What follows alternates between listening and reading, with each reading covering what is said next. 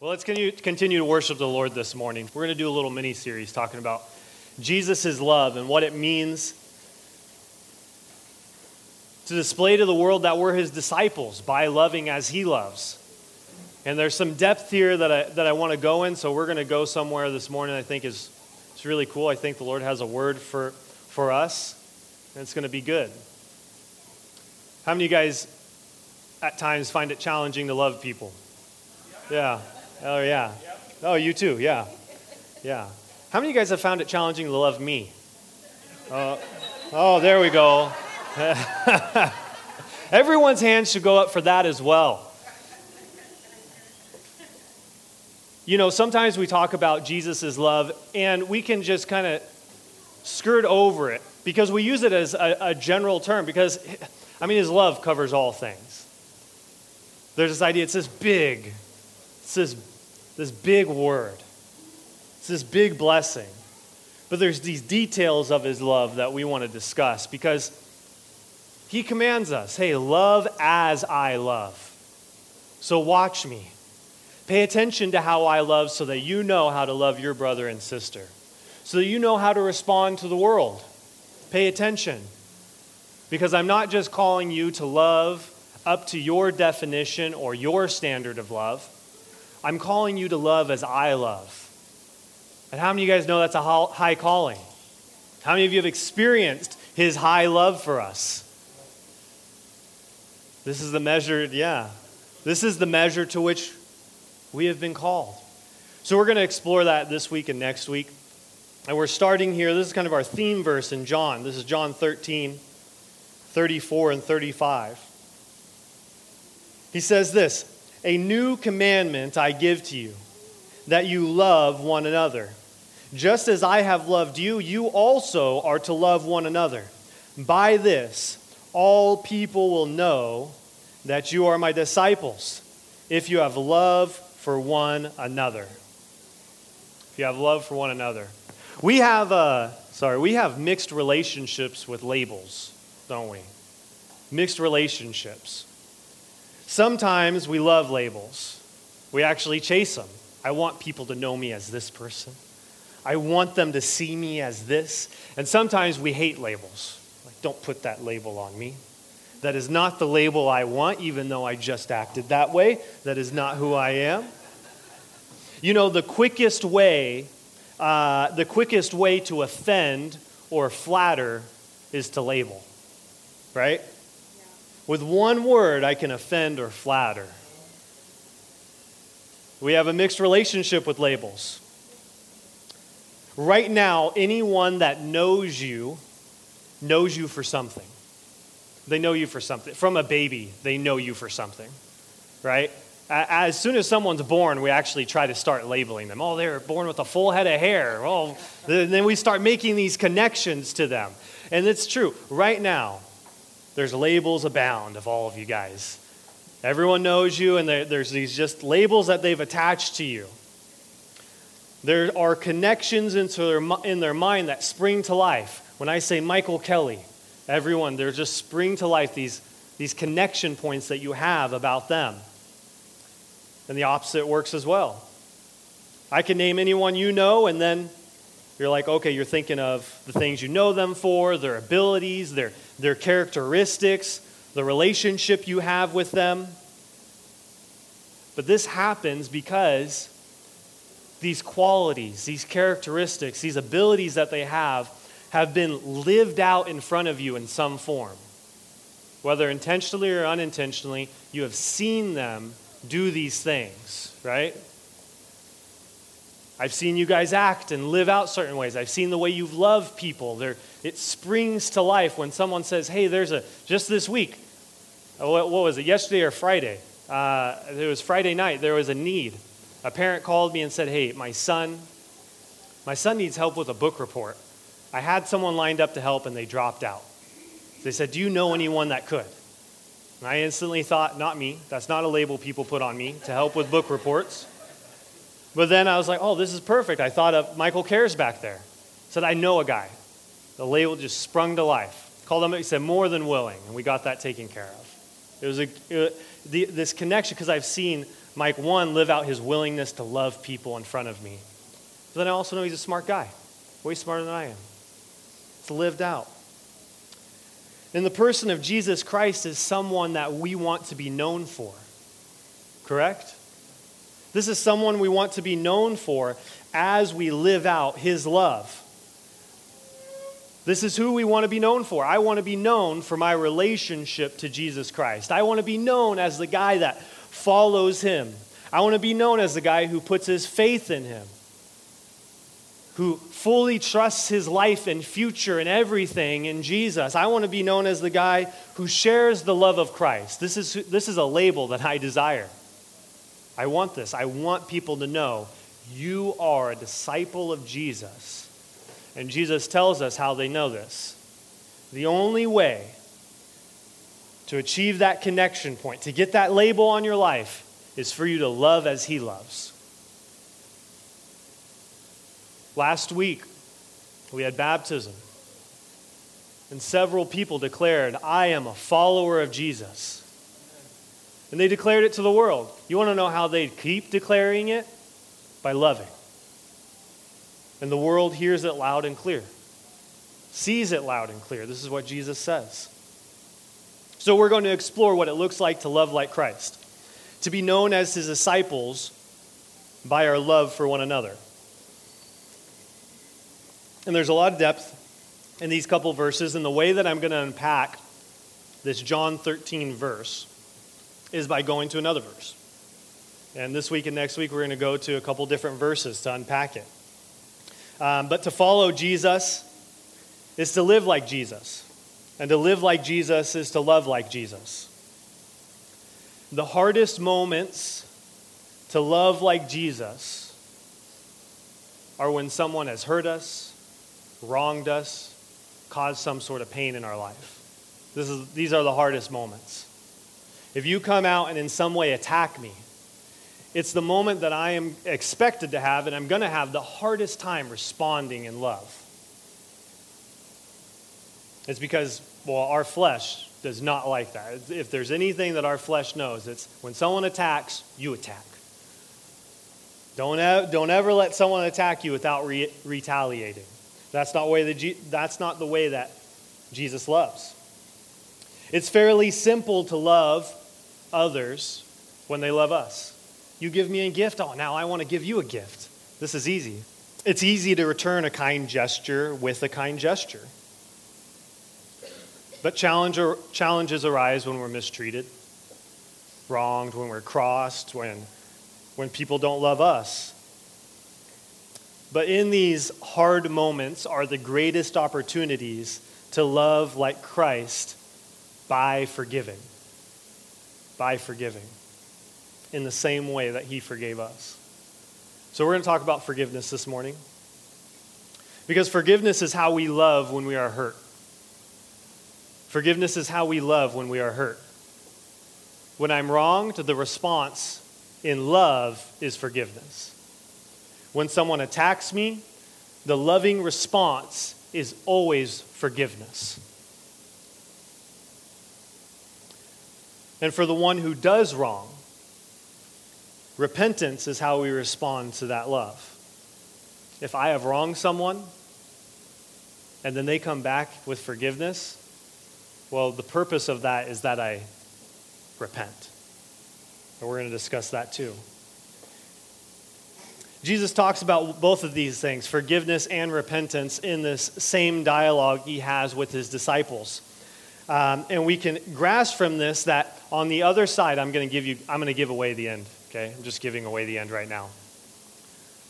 What we can grasp is that on the other side of forgiveness and on the other side of repentance are the healing, the redemption, and the restoration of relationship. Healing, redemption, restoration, those are on the other side of forgiveness and repentance. And we're going to break that down. Because we need to understand this, that what your life needs is the gospel. What your life needs is the person of Jesus Christ. This is what your life needs. It's him alone. And unforgiveness and unrepentance keep us from what we need. They keep us. They hold at bay the person of Jesus Christ. They hold at bay the gospel because we don't receive it in those moments. This is what unforgiveness and unrepentance do. So let's break it down. We're going to Matthew 18. I feel like I always have to say it. If you want to interject, just interject. But if you don't, I'm not stopping. I just keep going. So throw a hand up, get my attention. I don't mind. It's just the way that I flow is I'll just keep going. So let's read this. If another believer sins against you, go privately and point out the offense. If the other person listens and confesses it, you have won that person back. But if you are unsuccessful, take one or two with you and go back again so that everything you say may be confirmed by 2 or 3 witnesses. And if the person still refuses to listen, take your case to the church. If he or she won't accept the church's decision, treat that person as a pagan or a corrupt tax collector.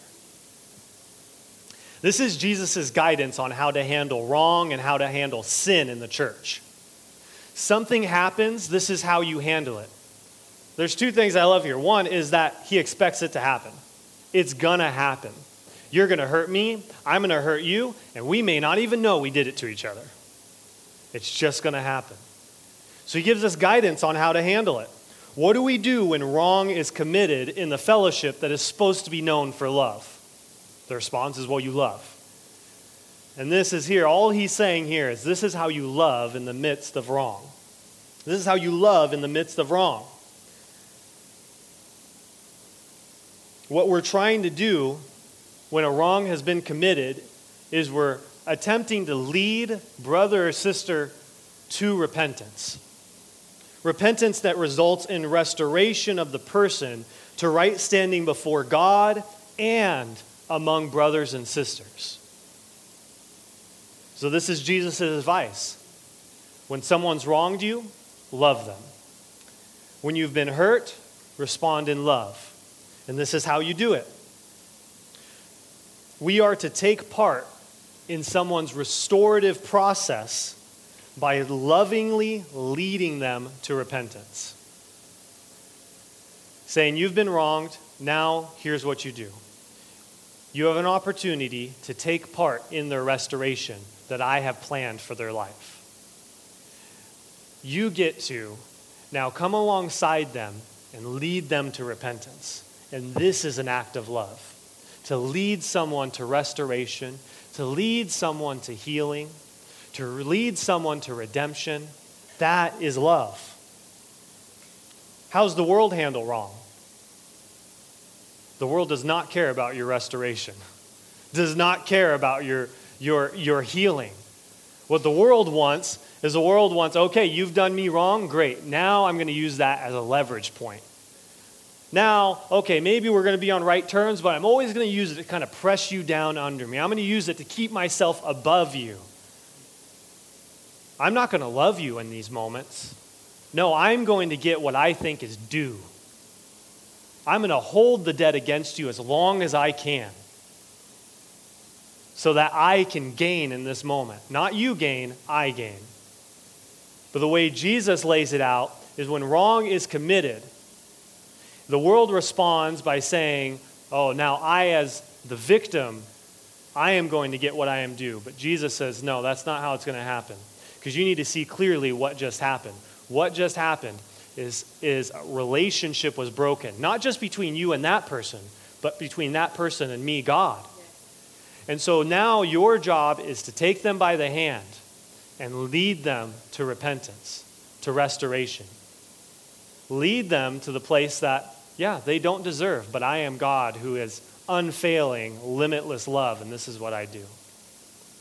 So we love them by leading them to repentance. Because this is what Jesus does for us. All throughout Scripture, this is the way God displays his love for people. Not just leaving humanity to suffer in sin, but approaching them and pointing to repentance. We see this with Sodom and Gomorrah. We see this with Nineveh. Two very different results happened, but the same thing. Walked in and said, okay, there is a chance for repentance. Let's see if they're going to take it. One did not. All throughout Scripture, God is always approaching his people with the opportunity to come back, with the opportunity to heal and to be restored. Because the goal is that restoration and healing and forgiveness take place in the face of wrong being done. This only happens where Jesus reigns. Because this is the kind of love that Jesus loves with. In the face of wrong, restoration and healing would take place.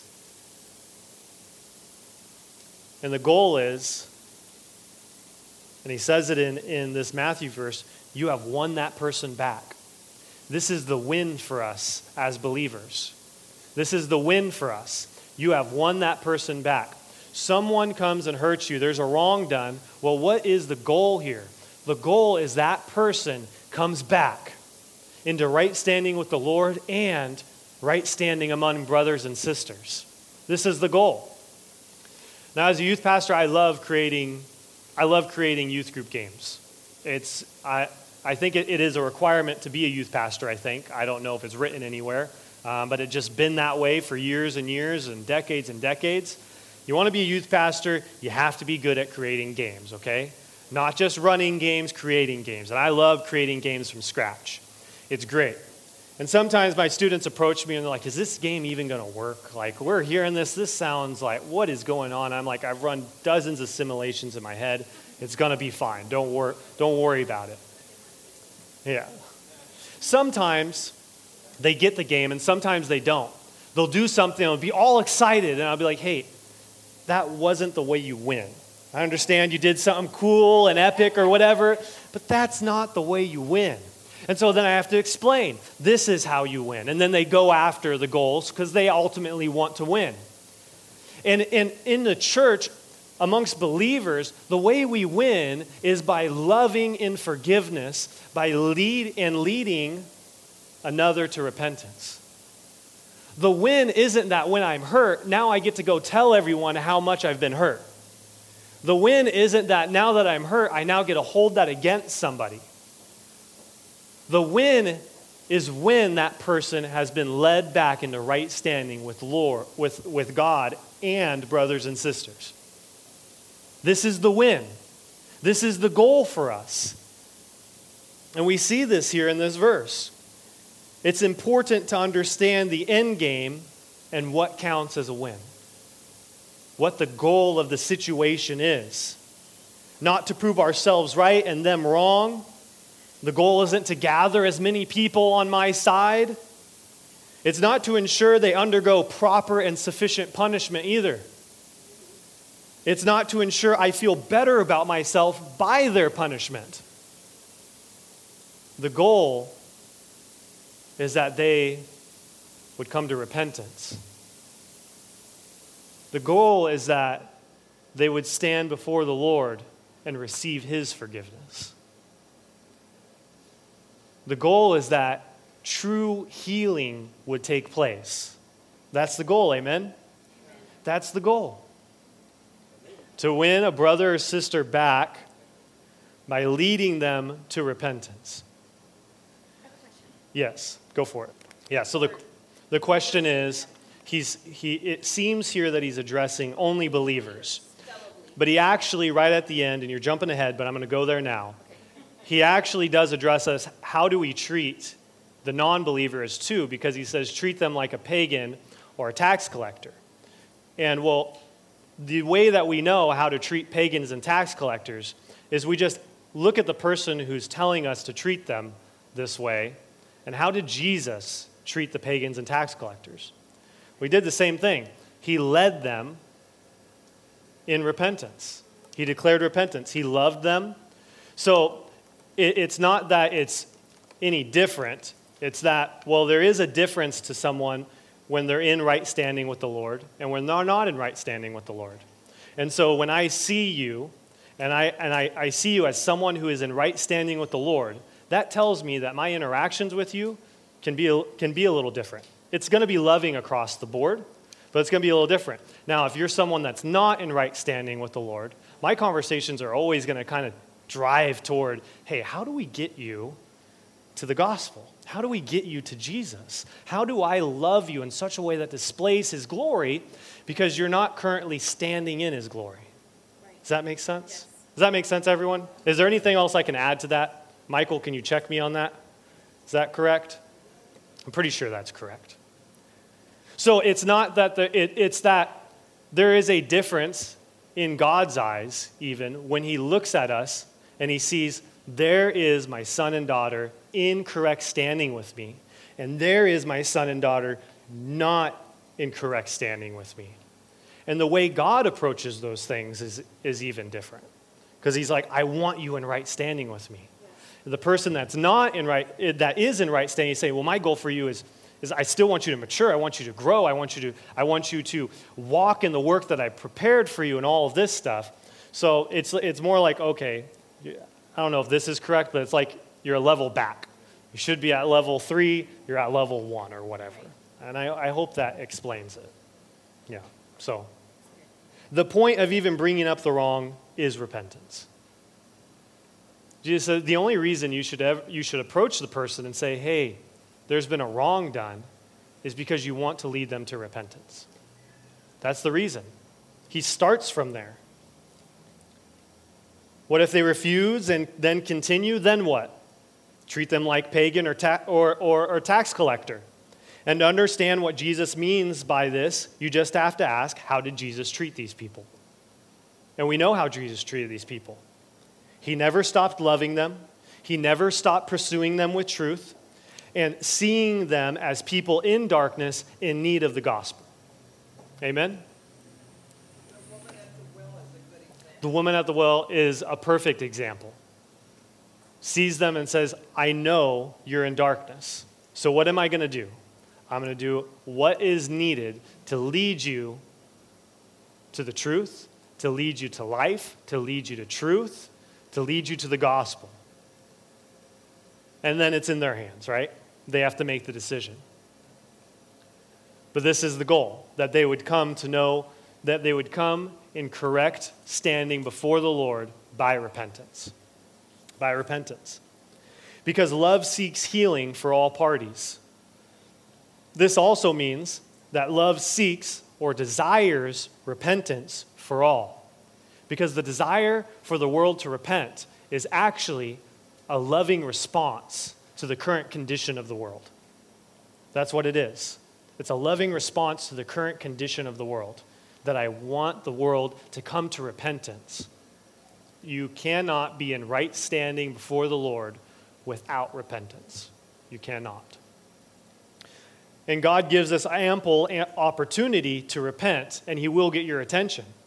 The verse that Billy's referring to that's on the screen, 2 Peter 3:9, the Lord isn't really being slow about his promises, as some people think. No, he is being patient for your sake.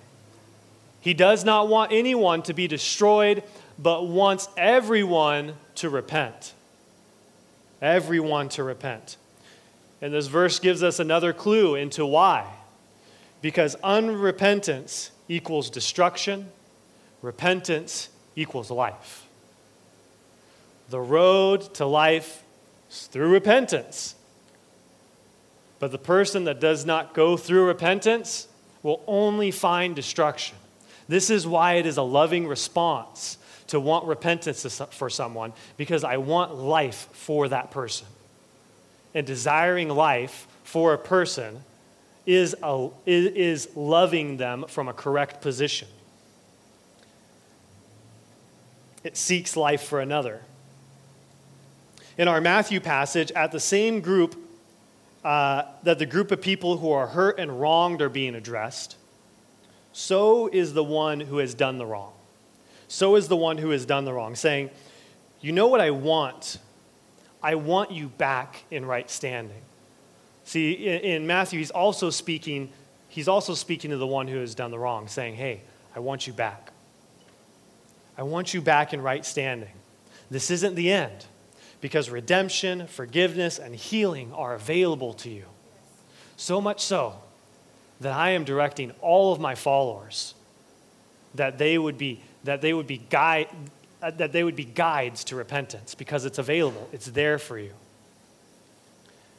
You're being guided to repent. This is what we mean by repentance. We mean that from the heart, you own the reality of your wrongdoing as yours, understanding and recognizing that it is wrong, that it is sin, recognizing your need for forgiveness from God, and asking that forgiveness and committing before God to turn away from your old ways and to follow His way. This is repentance. The recognition of my wrong as sin and my need of forgiveness from God first and primarily, and then committing to turn from that wrong, having received His forgiveness. This is the change of heart and mind resulting in action, because it's not just said, it's lived out. Repentance is lived out. It's more than a singular moment in your life. This is what repentance is. I make my initial plea of repentance and ask for forgiveness, and the change of heart happens. And then from that moment on, every action in my life now reflects that original point of repentance. Yes. That's repentance. The way I live my life lines up with my original commitment to repentance. And this is in part why repentance is actually a common part of, it's a routine part of the Christian life. Because we made a point of repentance, and sometimes we kind of skirt from that. The Lord says, you see what you did there? So we're like, oh yeah, I did not line up with my original point. Lord, I again am asking you, and I'm committing my life back on track. This is what it is to love like Christ, so that the world will know we are His disciples. Because from the outside looking in, this looks absolutely crazy. This looks crazy. This kind of astonishing love for one another. Where someone comes up, wait a second, you've been wronged. Yes, I've been wronged. You're not going to hold it against that person. No, I'm not going to hold it against that person. What is wrong with you? Well, what is wrong with me is that I have committed so much wrong, and it has been forgiven me. So how could I not forgive? So how could I not forgive? You're like, what do you mean you've been forgiven? And you see how it just keeps pointing to Jesus. Yeah, that's exactly right. Exactly right. That's why it comes up, it's like this. There's two things I'll say to that. One, God will get our attention when it comes to repentance. He will. And I believe what actually happens is he escalates it as needed. He'll continue escalating as needed. That's why he said, first you go in private. In private. Don't even make it a public thing. Go in private. This is actually an act of love for that person, that no one else know about it except you two. That's right. And then escalate it. And it gets, because, why is this an act of love? Why is it not totally necessary that everyone know? Because my repentance is actually between me and God. It's between me and God. I've committed the wrong against you, but the person that I need to see first is God. And by me forgiving you, I'm actually recognizing that. I'm recognizing that you don't necessarily owe me anything. In fact, I'm forgiving you so you don't. But what I do recognize is that there is still a sever between you and God. It's between you and God first. So Billy's saying, yeah, it's a love as individuals, and then it's a love between us and God. There's kind of a dual thing going on. You can kind of say that like God acts as a mediator in the midst of a wrong in a relationship. What happens is he's telling you forgive, and he's telling me repent, or whatever way it goes, Telling you forgive and to me repent. And your job is to faithfully obey him in that, and my job is to faithfully obey him in that. And you're wondering, what about the relationship between me and this person? Because right now it's just between us individuals to God, he says, I'm going to take care of that. I'm going to take care of that. Because you on your own actually have no ability to actually mend a relationship apart from my love. Because restoration, healing, and redemption are all found in the loving nature of Christ Jesus. Amen? So then here's what happens. Let's say that you forgive me. God is then going to direct you into the proper response to the relationship. Maybe I'm not unrepentant.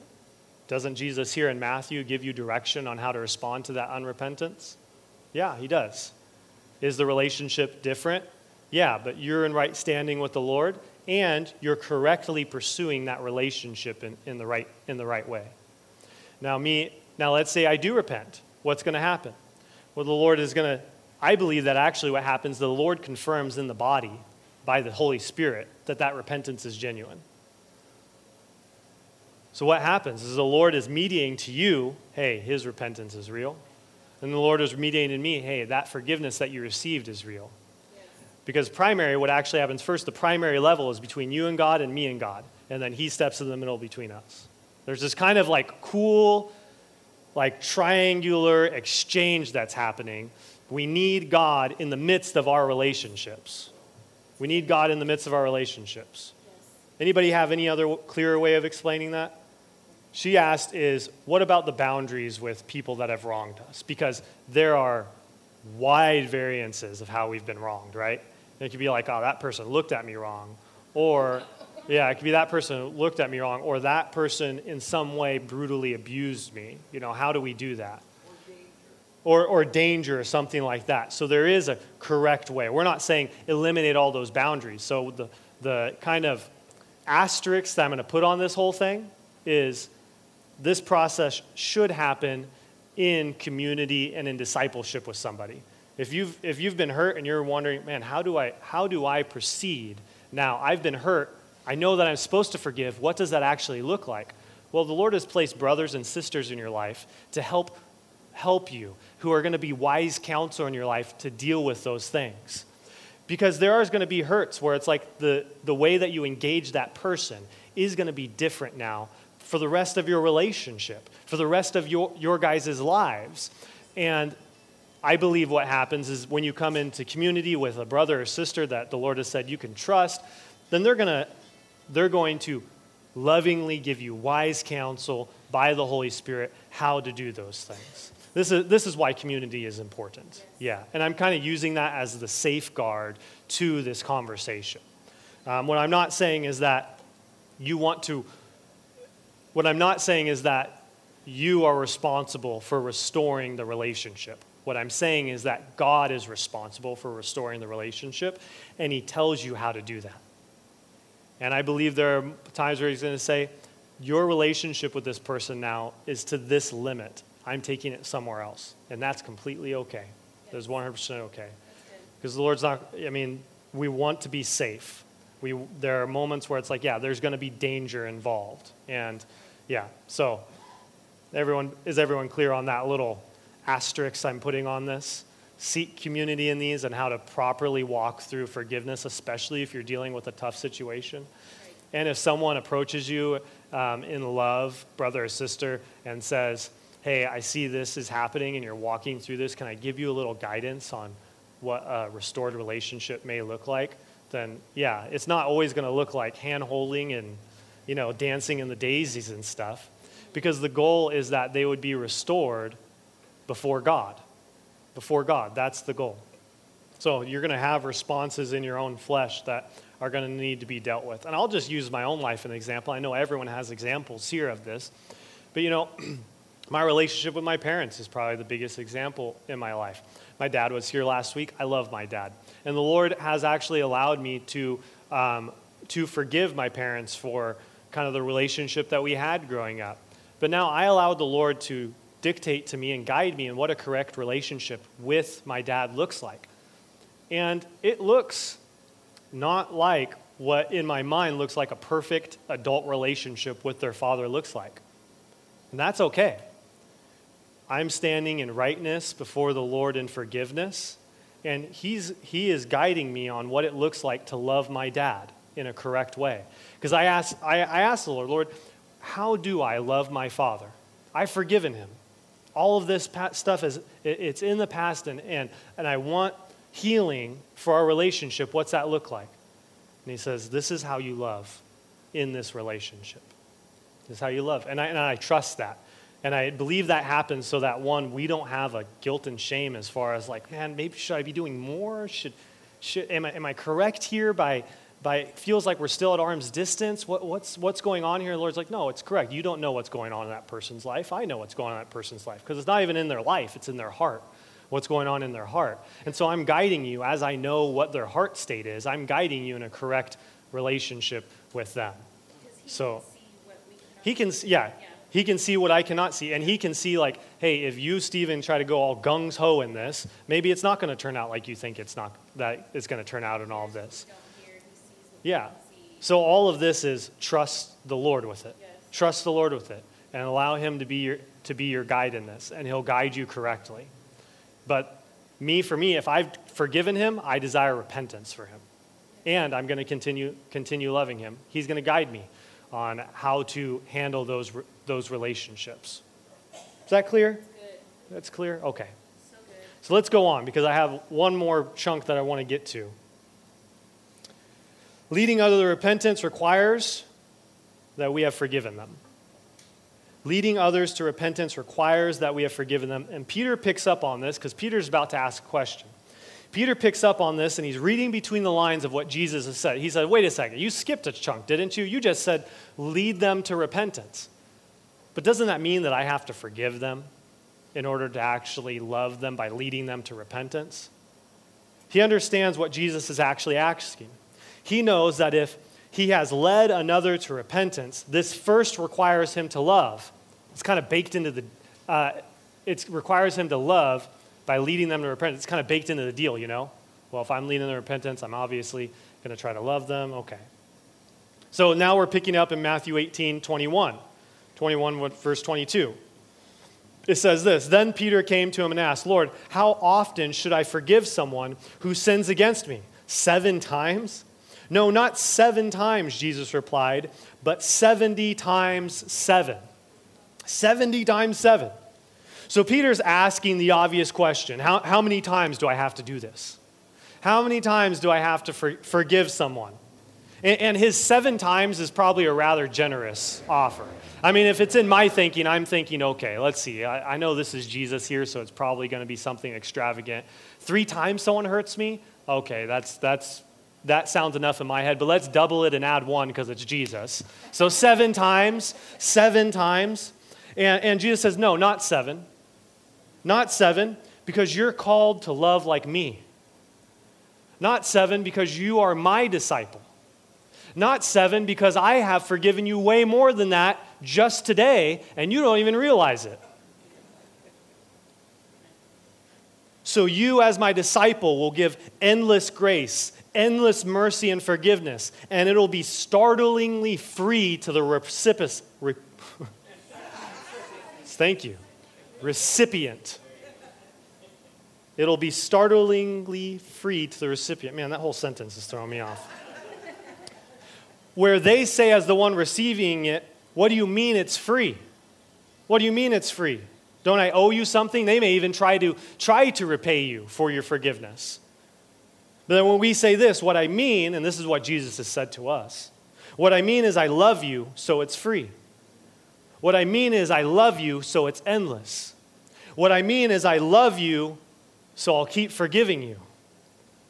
I also mean I love you, so I'll keep pointing you to the truth. And I'll keep guiding you to repentance. And I'll keep relying on the Lord in the midst of this relationship. If he tells me to forgive you, I'm forgiving you. If he tells me to lead you to repentance, I'm leading you to repentance. If he tells me to treat you like a tax collector or pagan, I'm not going to take that sentence out of context, but I'm going to look at how Jesus treated the tax collectors and pagans, and I'm going to love you with endless grace and mercy and love. Amen? Amen. And then Jesus goes and further illustrates what he means with the parable. And I am going to read this whole thing. So we got about 11 verses I'm going to read here. You've heard this parable before, but it's really important. It says, therefore the kingdom of heaven can be compared to a king who decided to bring up all of his accounts up to date with servants who had borrowed money from him. In the process, one of his debtors was brought in who owed him millions of dollars. This kind of reminds me of like when I've used my credit card all month and then I go to look at it because I've been ignoring it. I'm like, whoa, it's a few more digits than I expected. Millions of dollars. And he couldn't pay. So his master ordered that he be sold along with his wife, his children, and everything he owed to pay the debt. But the man fell down before the master and begged him, please be patient with me and I will pay it all. Then the master was filled with pity for him, and he released him and forgave his debt. But then the man left the king. He went to a fellow servant who owed him a few $1,000s, and he grabbed him by the throat and demanded instant payment. His fellow servant fell down before him and begged for a little more time. Be patient with me and I will pay it, he pleaded. But his creditor wouldn't wait. He had the man arrested and put in prison until the debt could be paid. When some of the other fellow servants saw this, they were very upset. They went to the king and told him everything that had happened. Then the king called in the man he had forgiven and said, you evil servant, I forgave you that tremendous debt because you pleaded with me. Shouldn't you have mercy on your fellow servant just as I had mercy on you? Then the angry king sent the man to prison to be tortured until he had paid his entire debt. This is a very clear parable, what's going on here, right? This isn't one of those confusing ones. It's you have been forgiven of an enormous debt. So forgive those who have debts against you. Forgive those who have debt with you. As followers of Jesus, we do as he had done. We forgive because, and there's 2 points, they sound exactly similar, but they're just a little different. It says, one, we forgive because Jesus has forgiven us. He has forgiven us. This is to love like him. To forgive as he forgives is to love like he loves. And because we have been forgiven. It's not just that Jesus has forgiven some guy and we're going to follow his example. It's that he has forgiven me. He has forgiven me.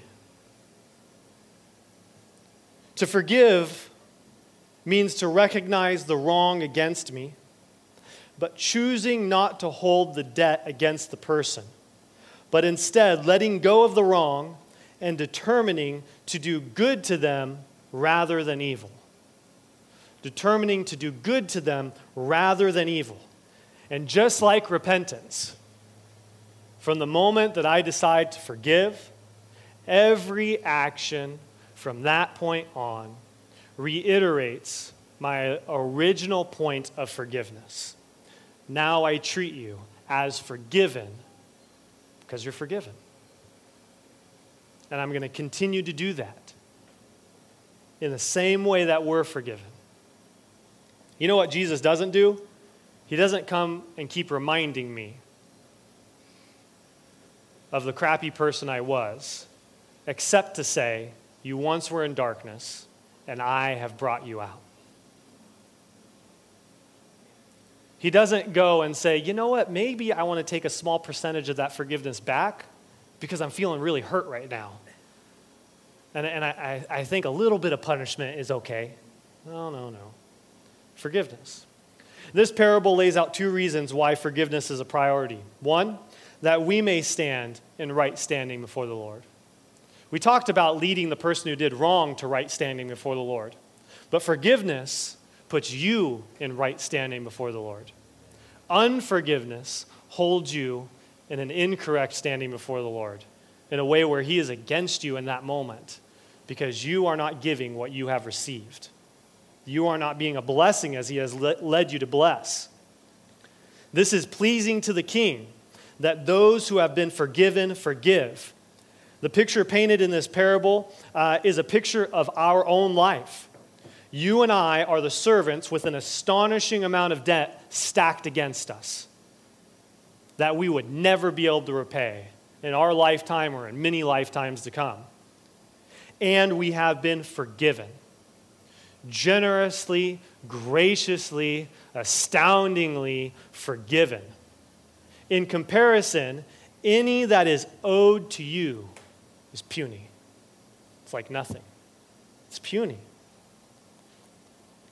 This is what is good in the sight of the Father, that we would be a people who love well by being a people of forgiveness. Not grudge holders, not debt collectors, but forgivers. Amen? Forgivers. And 2, restoration and healing lay on the other side of forgiveness. Your restoration and your healing as the victim lay on the other side of forgiveness.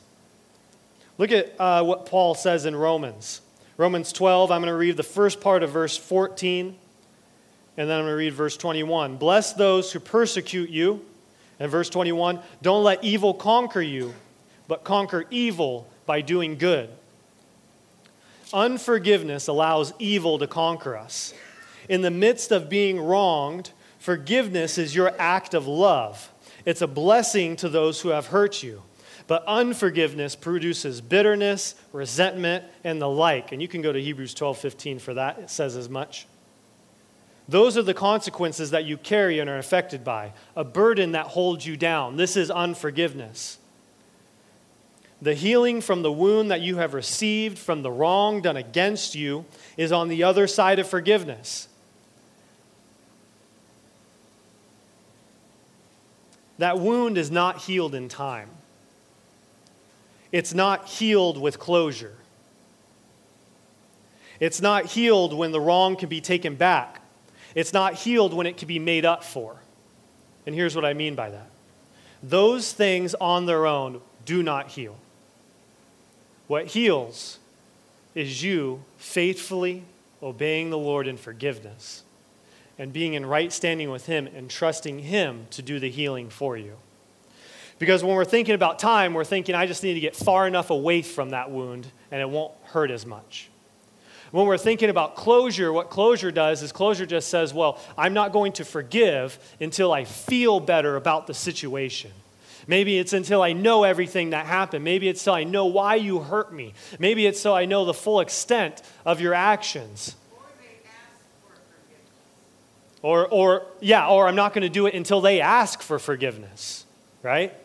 No, that's not going to bring about healing. What brings about healing is faithful, obedient forgiveness. Because all of these things become excuses not forgive. All of these things become excuses to not forgive. Healing comes from following Christ as He loves. Every circumstance in our life, Jesus is saying, follow me.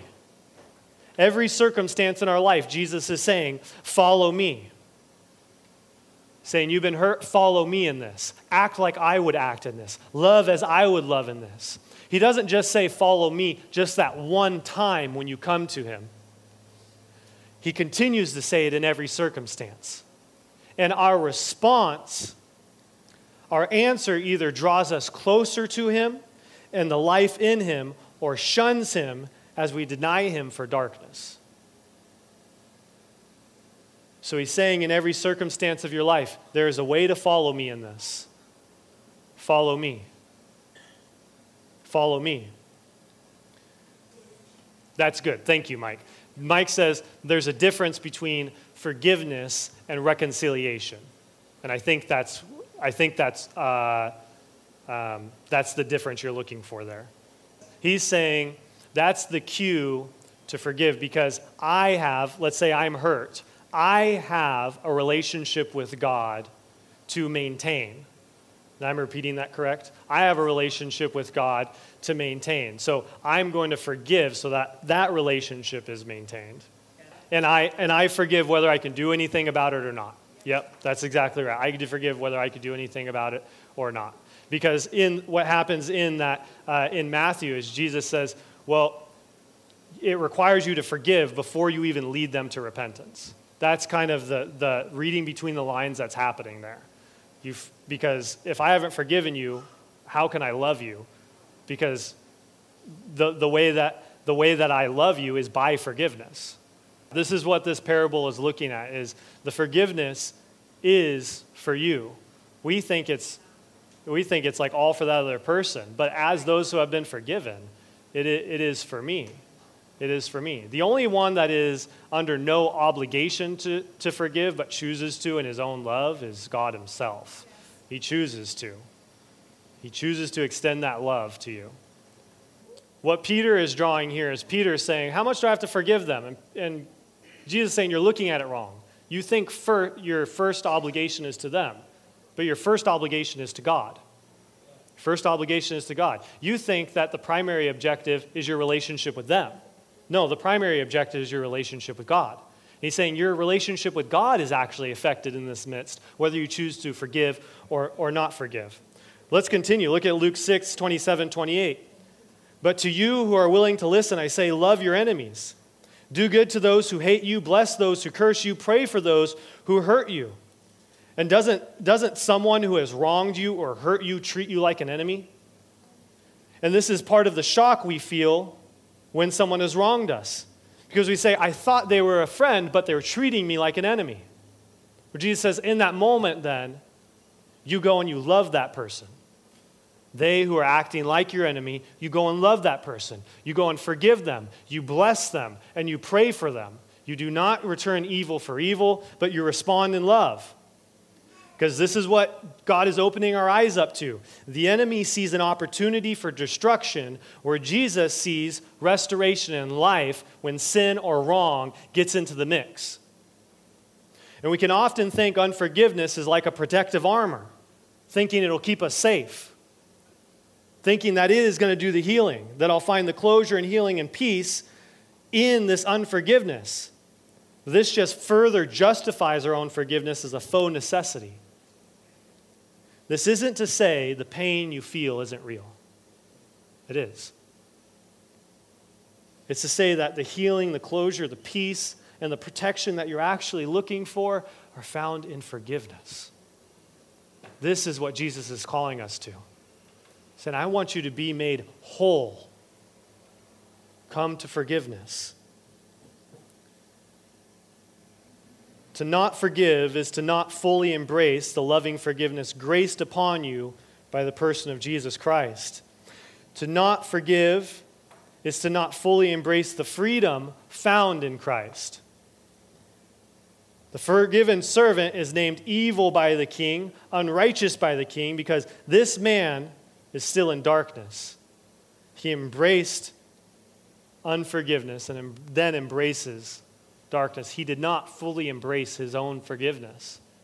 He did not fully understand his own forgiveness. So we're called to repentance and forgiveness. I'm going to ask the worship team to get up. You guys can jump on up. I'm just going to continue. We're all called to repentance and forgiveness because on the other side of each lay healing, restoration, and life. Healing, restoration, and life. And I want you to do this. If the Lord's challenging you and you're having a hard time forgiving, or say there's a messy situation and you're not sure what forgiveness actually looks like in that, meet with a brother or sister. Meet someone who can disciple you in this moment. Meet with somebody who can speak truth into those situations because they have the Holy Spirit inside of them. I don't know the circumstances that are going on in this room. But I do know that we're called to forgive. And we're called to repent. And we're called to love. There's two last things here. Your repentance and forgiveness are first between you and God. Because that's the primary relationship. It's first between you and God. So as we worship here, my hope, and I'll do the same thing, is ask the Lord, are you bringing someone to mind that I should forgive? Is there a conversation that I need to have with someone that's discipling me about what forgiveness and repentance looks like? Lord, open up my eyes to these things. Because I've wronged someone, but I first need to deal with God. Because I stand guilty before Him.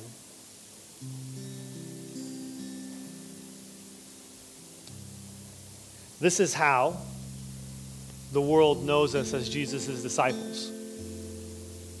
Because he is the only one that has forgiven like this before.